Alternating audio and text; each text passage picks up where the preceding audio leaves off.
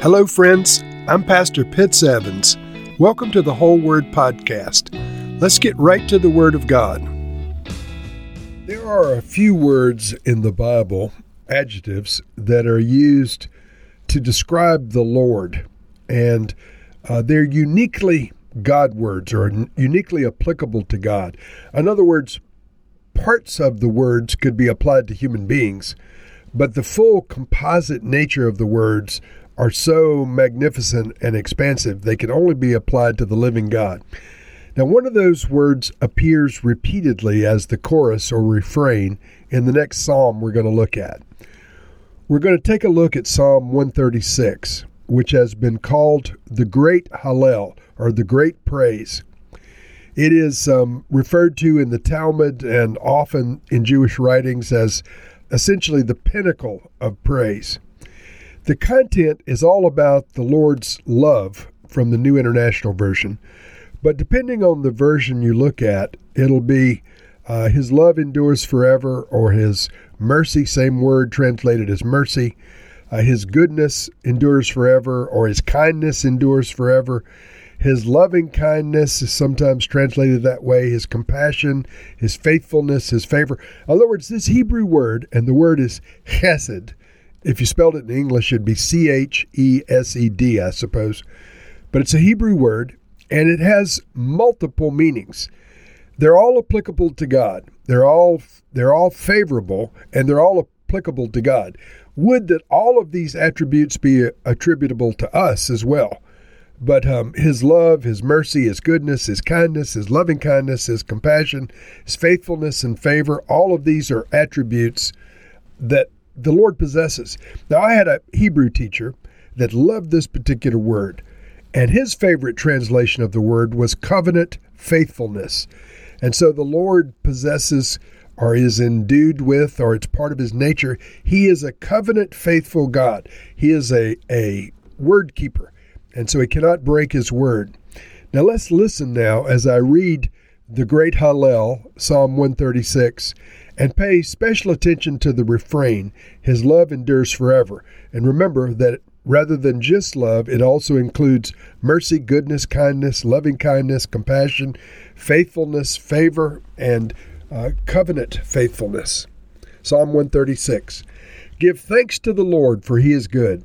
His love endures forever. Give thanks to the God of gods. His love endures forever.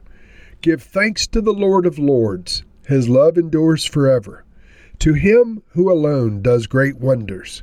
His love endures forever. Who by His understanding made the heavens. His love endures forever. Who spread out the earth upon the waters. His love endures forever. Who made the great lights. His love endures forever. The sun to govern the day. His love endures forever. The moon and stars to govern the night. His love endures forever. To Him who struck down the firstborn of Egypt. His love endures forever. And brought Israel out from among them. His love endures forever. With a mighty hand and an outstretched arm. His love endures forever. To Him who divided the Red Sea asunder. His love endures forever. And brought Israel through the midst of it. His love endures forever. But swept Pharaoh and his army into the Red Sea. His love endures forever. To Him who led His people through the wilderness. His love endures forever. To Him who struck down great kings. His love endures forever. And killed mighty kings. His love endures forever. Sihon, the king of the Amorites. His love endures forever. And Og, the king of Bashan. His love endures forever. And gave their land as an inheritance. His love endures forever. An inheritance to His servant Israel. His love endures forever. He remembered us in our low estate. His love endures forever. And freed us from our enemies. His love endures forever. He gives food to every creature. His love endures forever. And finally, give thanks to the God of heaven. His love endures forever. And so this refrain about the God of gods, the King of kings, His love endures forever. As I said, this psalm is all about giving thanks to the Lord for his goodness and the fact that it's eternal, it endures forever. In the NIV, the first phrase is, give thanks to the Lord for he is good. Yeah, that's universally translated that way. The Lord is good. That's a good reason to give him thanks. And then it says, his love endures forever. In the King James, it says, his mercy endures forever. In the Amplified, it says, for his loving kindness, graciousness, mercy, and compassion endures forever. And so this one word, chesed, captures many of the attributes of God.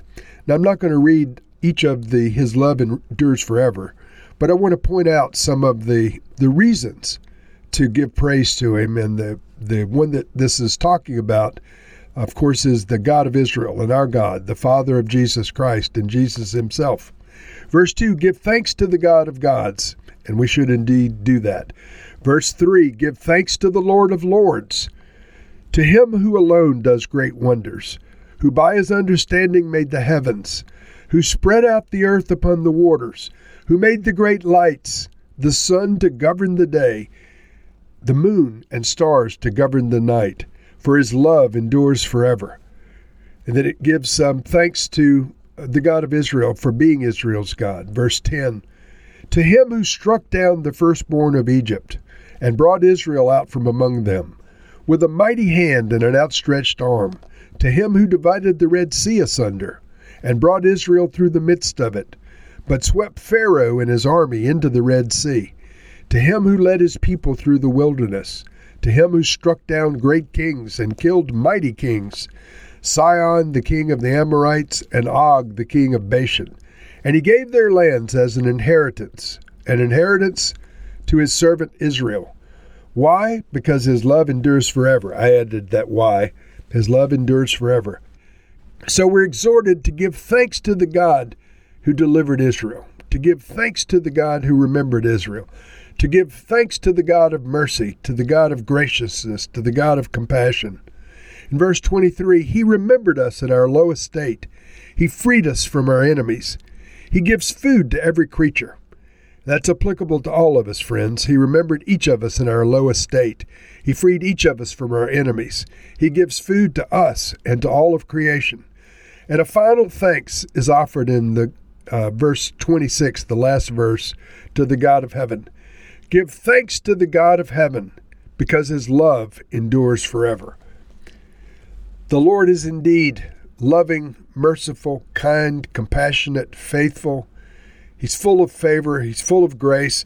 I think the NIV chose well. If they had to use one word to represent this word by saying love, we know that God is love, and his love is always in play, even in the midst of what seems like a difficult response. His love is always what drives him. It's always part of his nature. And so, Lord, we acknowledge that the psalmist has correctly said we should give thanks to you because you're good. And we recognize you as the God of gods and the Creator. You're the Lord of lords. You're the one who endures forever. Lord, thank you for your love. Thank you for your mercy. Thank you for your graciousness and compassion. God, you are amazingly faithful to each of us. We appreciate your divine favor all the days of our lives. Lord, you are the covenant-keeping God, the faithful one. So, Lord, we bless you for your faithfulness, for your chesed, in all of its aspects. We recognize you, Lord, as our God, and we bless you in Jesus' name. Amen.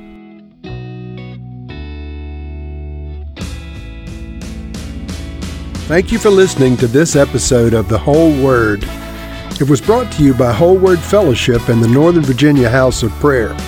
If you were encouraged, please share our podcast with your friends. We'd also appreciate it if you'd hit subscribe in your favorite podcast app and take a few moments to write a review.